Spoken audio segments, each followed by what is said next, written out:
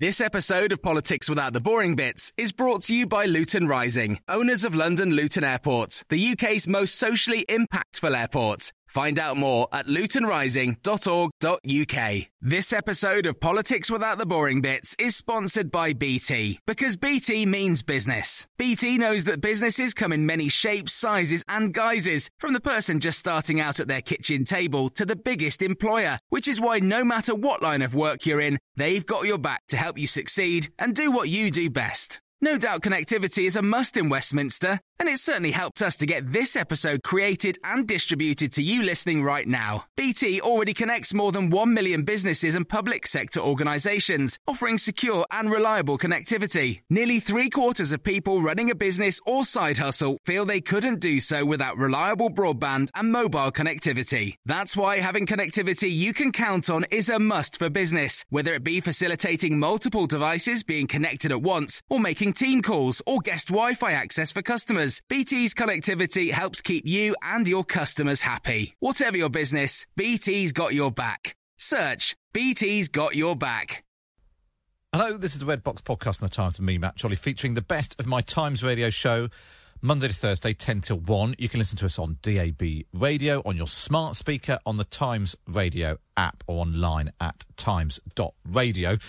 A cracking response to our appeal for US election correspondents. We basically want to try and find a listener in every US state if we possibly can. We have already got Connecticut, Kentucky, Wisconsin, Minnesota, California, New York, Colorado, Kansas and Illinois. So if you're in any of the other US states and you want to come on the radio on election night, get in touch with me. Email me, matt.chorley@times.radio.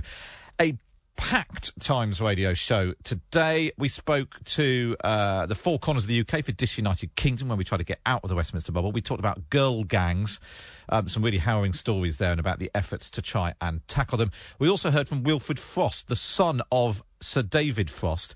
He's got a new podcast releasing some amazing interviews with David Frost carried out, including a new unheard interview with Joe Biden from the 1980s, one of the first times that he ran for president. So that was really interesting. But, of course, because it was Wednesday, it must be time for this.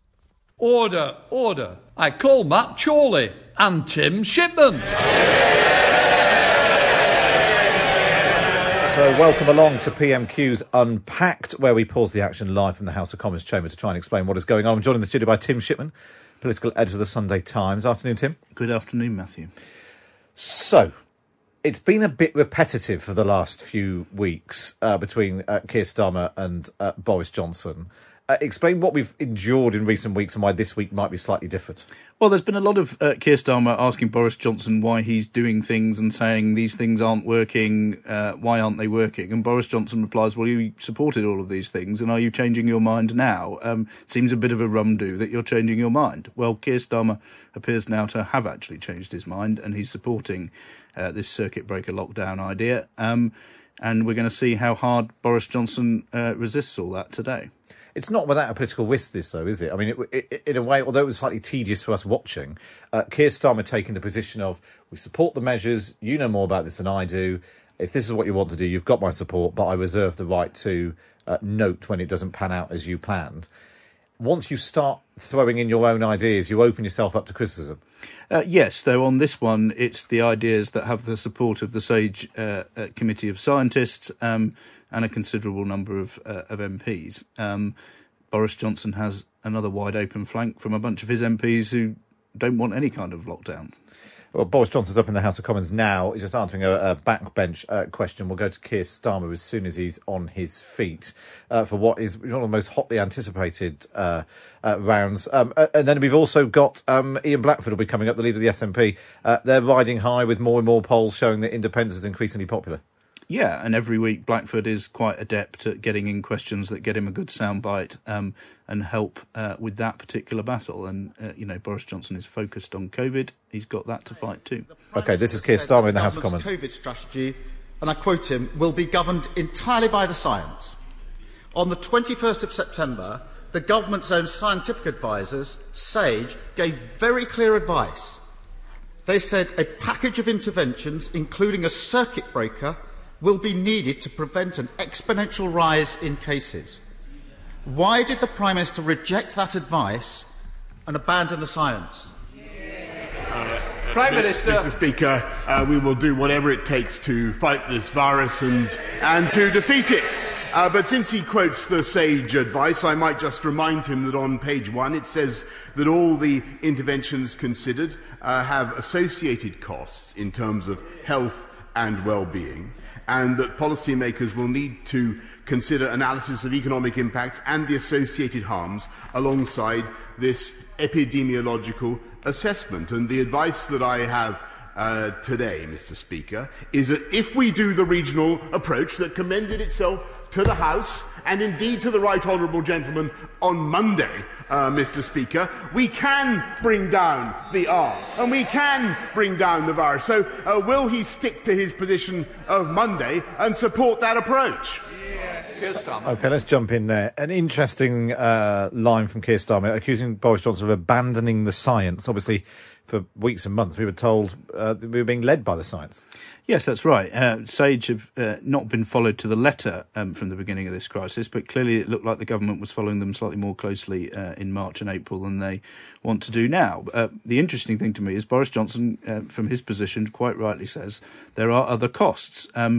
What we haven't seen the government doing is building the argument that those costs would actually be very much higher than the costs of allowing the virus to run a little bit more freely. And so far, they haven't brought forward that evidence. They haven't presented, evidence that lots more people would die because they're missing cancer appointments and all that kind of thing. Is Boris Johnson prepared to actually go out and make that argument? Because it feels at the moment like Keir Starmer is pushing at a door that's already ajar, and that at some point in the next few weeks, the government probably will have to cave in and do this circuit breaker thing, in which case some of his MPs are saying, well, why not just get on with it? But if Boris Johnson is prepared to dig in, make the argument that actually it might be worse to do that, he should get on and make it. It'll be interesting to see if he's got any facts and figures at his fingertips as well as that argument. Yeah, because all we've had so far is SAGE's analysis of what these various things might do to the R rate and the spread of the virus. What we haven't really seen is sort of government modelling on economic impact, health impact, excess deaths from other causes as well. Well, let's go back to the House of Commons. Keir Starmer. I don't think that approach goes far enough. And neither does SAGE. And the Prime Minister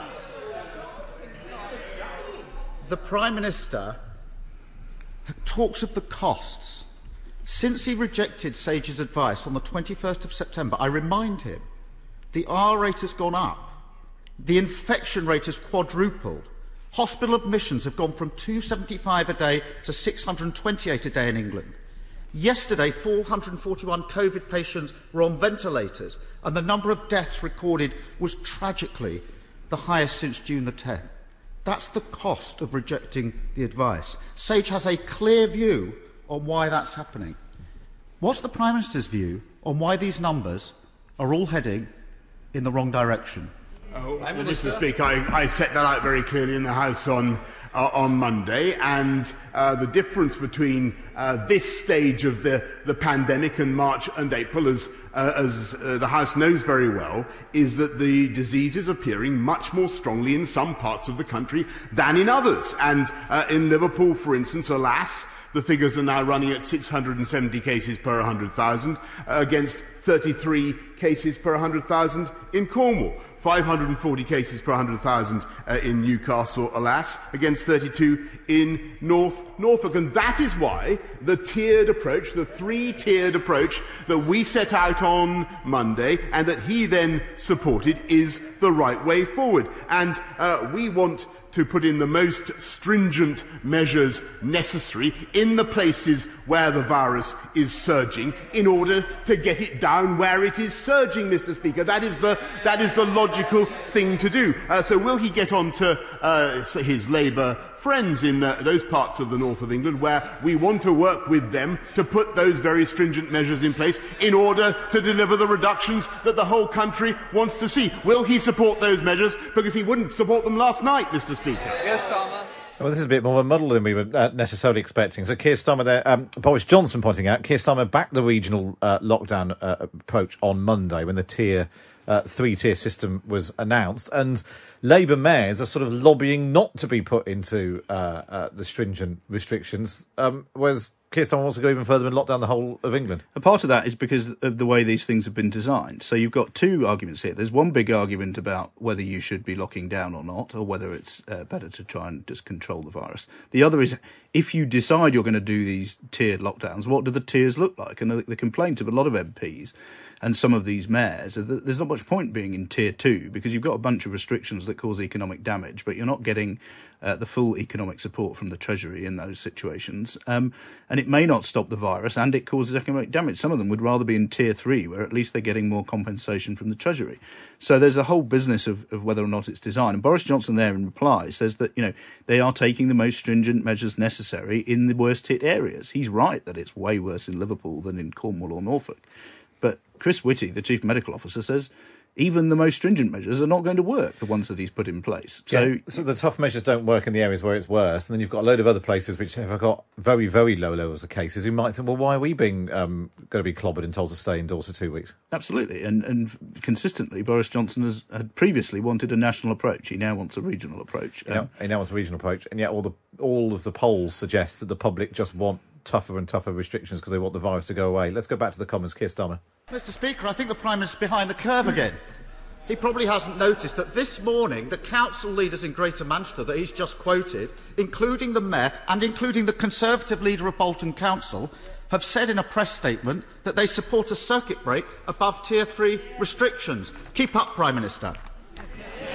The big problem the Prime Minister has, and it's from the Sage minutes that make it absolutely clear that his two main policies, track and trace and local restrictions, simply haven't worked. And we can't stand by. In June, the Prime Minister told me that track and trace will play a vital part in ensuring that we do not have a second spike this winter. His words. 3 months later, Sage have concluded that track and trace, their words, is only having a marginal impact on transmission. They go on to say, and this is the really worrying part, that this is likely to further decline in the future. Further decline. So let's not have the usual nonsense that anyone asking the Prime Minister a question about track and trace is somehow knocking the NHS. This is Sage's assessment, the government's own advisers. So after £12 billion, let's have a straight answer. Why does the Prime Minister think that his track and trace system has gone so wrong? Just before we hear from Boris Johnson, it's interesting that Keir Starmer is sort of now trying to answer the question that he's asking as he expects Boris Johnson to try and get a different answer this time. Yes, it's all very well to preempt Boris Johnson, but history suggests he will still find a way of arriving at the answer that he would have arrived at. But yeah, just pointing out, I don't want you to say this, doesn't necessarily stop him doing it. Let's hear what he's got to say. Mr. Speaker, it is thanks to NHS Test and Trace that is now testing more people than any other country in Europe that we know where the disease is surging, and we know that it is regionally distributed rather than nationally distributed at the moment, and that gives us a chance now to do the right thing. He wants to close pubs, he wants to close bars, he wants to close businesses in areas across the country where the incidence is low, and that's what he wants to do, and he wants to do it now, and yet he voted to do nothing last night, nothing in the areas where the incidence is highest, Mr. Speaker. He says one thing at 5 o'clock about calling for a national lockdown. When it came to a vote in this House of Commons, Mr. Speaker, to impose more stringent measures, he failed even to turn up. Starmer! We should point out what Boris Johnson's talking about there is there was this vote on the statutory instruments, they call it, for invoking the new three-tiered system, which Labour abstained on. Actually, there were some votes against on the idea of pubs having to shut at 10 o'clock, but that was all Tory MPs. Yeah, I mean, it's becoming a bit like a lot of these debates over the last few weeks. We are just gradually digging down into the detail, and we're at that stage of the chat where we haven't yet reached the sort of rhetorical flourishes. I call this a transitional question. This is just a difficult third question before, hopefully... This is the science bit, as Jennifer Aniston used to say in her adverts, before we got to the sort of payoff line at the end. Well, I have to say, when we came in this morning, I didn't think you were going to compare Keir Starmer to Jennifer Aniston, but, they've both got beautiful hair. Beautiful long locks. Stay well informed on Westminster and beyond with a subscription to The Times and The Sunday Times. Search thetimes.co.uk/Red Box and get 1 month free. Life is full of awesome what-ifs, and some not so much, like unexpected medical costs. That's why United Healthcare provides Health Protector Guard fixed indemnity insurance plans to supplement your primary plan and help manage out-of-pocket costs. Learn more at uh1.com. Quality sleep is essential. That's why the Sleep Number Smart Bed is designed for your ever-evolving sleep needs. Need a bed that's firmer or softer on either side? Helps you sleep at a comfortable temperature? Sleep Number Smart Beds let you individualize your comfort, so you sleep better together. J.D. Power ranks Sleep Number number 1 in customer satisfaction with mattresses purchased in-store. And now, save 50% on the Sleep Number Limited Edition Smart Bed for a limited time. For J.D. Power 2023 award information, visit jdpower.com/awards. Only at a Sleep Number store or sleepnumber.com.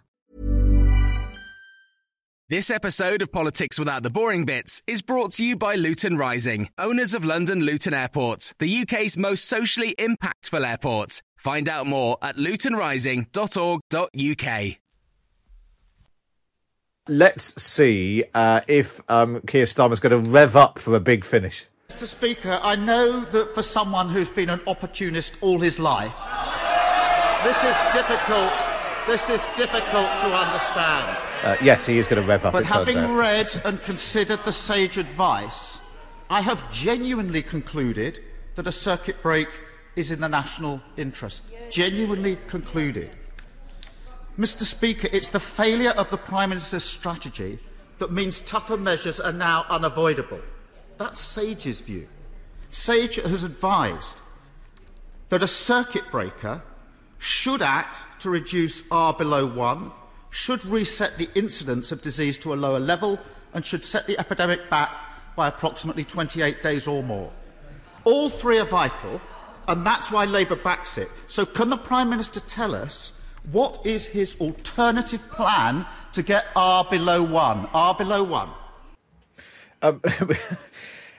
I know he's been an opportunist all his life. We should point out the background to that. Last night, after Keir Starmer called for the circuit breaker lockdown, a senior government source, as it was known, or basically someone from Number 10, texted lots of journalists saying Keir Starmer is a shameless opportunist. So I think that was very much the that's what you are, that is, response from Keir Starmer. Yes, and we're now at the Baddiel and Newman stage of proceedings.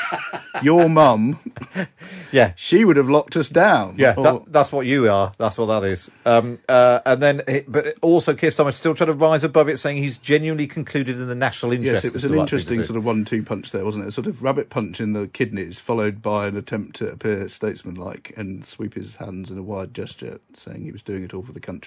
I am punching you in the kidneys for the country, Prime Minister. Well, let's see if the Prime Minister is wounded remotely. Prime Minister. Mr. Speaker, the plan is the plan that the right honourable gentleman supported on Monday. And the whole point, Mr. Speaker, is to seize this moment now to avoid the misery of another national lockdown into which he wants to go headlong by delivering a regional solution. And, Mr. Speaker, opportunism is, I'm afraid, the name of the game for the party opposite, because they backed the rule of 6, or he backed the rule of 6, and then refused to vote for it. I think at 3 o'clock, Mr. Speaker, the Shadow Health spokesman said that a national lockdown would be disastrous. At 5 o'clock, he was calling for it, Mr. Speaker. Let's go back to the approach that he was supporting on Monday. Let's try to avoid the misery of another national lockdown, which he would want to impose, as I say, in a headlong way. And let's work together. Let's work together, as he was prepared to do on Monday, to keep kids in school, who he would now yank out of school in a peremptory way, keep our economy going, and keep jobs and livelihoods supported in this country, Mr. Speaker, and let's take the commonsensical regional approach, and will he kindly spell out to all his colleagues across the whole of the country that that is the best way forward, as indeed he did on Monday. No, opportunist is what you are. The opportunism is the name of the game. He paused. I thought he was just going to stop there, but for the party opposite. I think what's interesting about all this is that Boris Johnson is for the first time putting himself dramatically at odds with the polling. A lot of what they've done has been justified because that's what the public wants. And now he appears to be doing stuff that the public doesn't want. The onus is slightly on the Prime Minister to make a more robust argument, I think, about why he's doing it. There's the kernel of one there saying, people don't want their kids taken out of school particularly, and, it's going to damage the economy. But there's no sort of metric for it. And I think if he wants to continue to make that argument, he's going to need to start producing some scientists with some numbers who can back up what he's saying, because at the moment it feels like this is a situation that's going to run away from him in a couple of weeks' time. Yeah, for a government that's often accused of being led by polling and obsessed with focus groups and all of that, there is no doubt at all that the public wants much tougher restrictions than the government's currently proposing. Yeah, and there are some Tories who think you should use polling to take the public from position A to position B. You should work out where they are and what arguments will work to change their minds. And at the moment, Boris Johnson is sort of trying to do that, but he doesn't seem to have the arguments at his fingertips at the moment. OK, let's go back to Keir Starmer. Keir Starmer. Mr Speaker, following the advice is now apparently opportunistic. Presumably he'll say the same to the leader of Bolton Council, a Conservative leader, who this morning said he supports a circuit break. Mr Speaker, I've just listened to what the Prime Minister said about his strategy to get R below 1. But I can't think of a single scientist who backs him. He will know that the Chief Medical Officer said on Monday that his words, Chief Medical Officer, not confident, nor is anyone confident, that the Tier 3 proposals for the highest rate would be enough. That's Tier 3. That's Tier 3, the highest tier. So why is the Prime Minister so confident that his approach will get the R rate below 1, so confident? Or is that no longer the government plan? I'm afraid, Mr Speaker, he is misrepresenting the position. Doubtless inadvertently. What our advice is that if the regional measures at Tier 3 at all levels were implemented in full, with the support and the active cooperation of local leaders, as indeed we have seen from the leader of Liverpool City Region. I pay tribute to him and I thank him for what he is doing. If we saw full and proper enforcement, if they were able to conduct proper local test and trace with the support of the £500 million that we're giving, then yes, those measures would deliver, Mr Speaker, the reduction in the R locally, regionally that we need in order to avert what none of us want to see, except now the Right Honourable Gentleman having performed this extraordinary U-turn, none of us want to see, and that is the disaster, the words of the Shadow Health spokesman, of a national lockdown. We don't want to go there. We want the regional approach. He should cooperate with it. We should just point out there, before we take the last question from Keir Starmer, the Labour health spokesman he keeps referring to is Jonathan Ashworth, who's been the Shadow Health Secretary for some time. He was in the House of Commons yesterday afternoon talking down the prospect of a national lockdown. Yes, but also they're praising Steve Rotherham, from the Labour leader of the Liverpool region, for supporting these measures and working with the government to draw them up. I mean, it's striking there that Boris Johnson says, this stuff will work if everybody goes along with it. But the situation he now finds himself in is that the official opposition is not going along with it. A decent number of regional leaders are not going along with it. And the polls suggest that the public is not going to go along with it. Yeah, a tough political sell there. It's interesting that Boris Johnson's trying to undermine Keir Starmer's position as, it's an embarrassing U-turn and he's all over the place, rather than really tackling head on. Would a circuit break lockdown actually bring down the R rate and save some lives, which is also the big challenge from Keir Starmer? Let's go to their last exchange. Mr Speaker, I've supported the government in all their measures so far, and I've taken criticism of it. But I think this measure is wrong, and a circuit breaker is in the national interest. I've read the advice of SAGE, and the government has rejected it. Mr Speaker, this is my last question, and I'm sure the Prime Minister has his pre-prepared rant ready as usual. But we're at a tipping point. More preempting. Time is running out. Maybe you can seize the moment and answer a question. This morning, the Telegraph quotes senior government sources saying the chances of the Prime Minister backing a circuit break in the next 2 weeks are about 80%. Is that right? And if it is, why doesn't he do it now save lives, fix testing and protect the NHS? Prime Minister. Mr. Speaker, this is a right honourable gentleman who claims to be supporting the government one day and then performs a dramatic U-turn the next. Everybody, Mr. Speaker, he claims to support the rule of six one day, then pulls his support the next.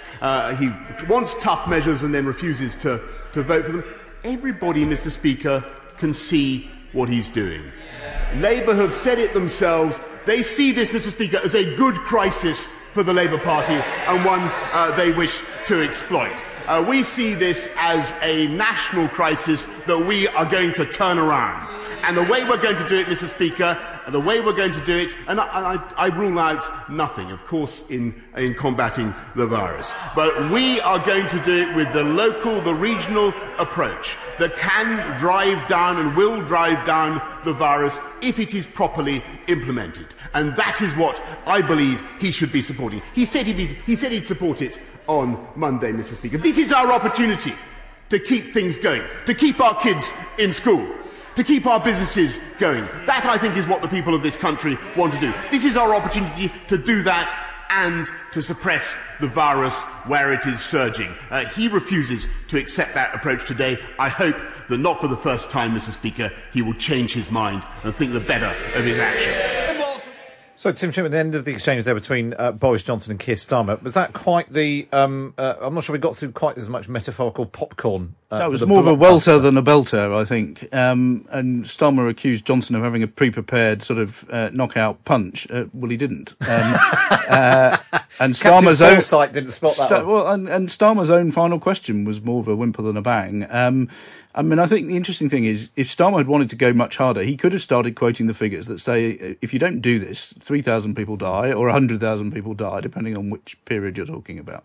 You know, there's some pretty punchy stuff out there that he could have brought to bear, and he didn't. But one of the more interesting ideas in the newspapers this morning was Danny Finkelstein in The Times saying, look, in times past, at moments of great national crisis like this, we've invited the opposition in to form a view and become part of the decision-making process. I've not seen anything today that makes me think that is either likely to be offered or likely to be accepted. I think you're right. I think the most notable thing for me was right at the end, Boris Johnson saying, I rule nothing out. He's got to go with a regional approach to drive it down if it's implemented properly. So it doesn't totally rule out the possibility there may be a change of direction. And he should perhaps talk to his own staff if they're going around telling journalists that there's an 80% likelihood that he's going to change his mind sometime soon, because on that basis, Starmer is right. You might as well get on with it. Now, while that exchange was going on, there's been some breaking news on the Scottish front. There's a new Ipsos Mori poll out showing support for Scottish independence now at 58%. No on 42%. That's a 16-point lead for yes, the highest that's ever been. 2/3 of Scots saying that the UK government should allow a rerun of the 2014 referendum within the next 5 years if the SNP wins a majority of the Holyrood elections in May next year. It was certainly something that came up a lot when we did the focus group with Scottish voters a couple of weeks ago. So, with perfect timing, let's go to Ian Blackford, the SNP leader. The pension scheme will lead to a tsunami of unemployment. Brewdog is just one of thousands of businesses across Scotland and the United Kingdom demanding that the Tory government U-turn on its reckless plans to scrap the furlough scheme. There are just 2 weeks left to save people's jobs and livelihoods. So, Prime Minister, in the next fortnight, you have two choices. Extend the full furlough scheme or inflict a tsunami of unemployment on our people this winter. What is the Prime Minister going to choose?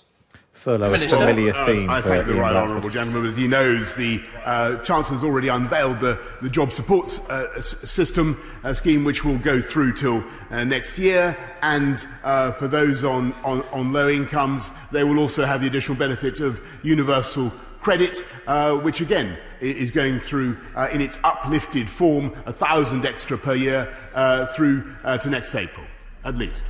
Ian Blackford. My goodness, Mr. Speaker, that answer really does just show that the Prime Minister doesn't get it. Universal credit, is that really what the Prime Minister is saying to those that could be saved? People don't want to hear of these boasting and the excuses that we get. They want action, and these half measures don't cover it. Thousands have already lost their jobs. The ONS has confirmed the highest rate of redundancies since 2009. We're heading towards a Tory winter of mass unemployment created by the Prime Minister and the Chancellor. We know what the Prime Minister's Tory colleagues are saying. The Prime Minister's next job could be on the back benches. He just doesn't know it yet. If the Prime Minister won't U-turn on his plans to scrap furlough, does he realise he will never, not ever be forgiven for the damage he's just about to cause to people up and down Scotland? Prime Minister. Mr. Speaker, as I say, and I've said many times to the right honourable gentleman, this government is continuing to support people across the whole of the UK, many billions of pounds in Barnett consequentials, at least £5 billion in Barnett consequentials for Scotland alone. But one thing I will congratulate him on is the Scottish Nationalist Party's support for the tiered approach, which I think is still their policy, Mr. Speaker. Unlike the party opposite, at least they're showing some vestige of consistency in their normal gelatinous behaviour. Let's head over to Hendon.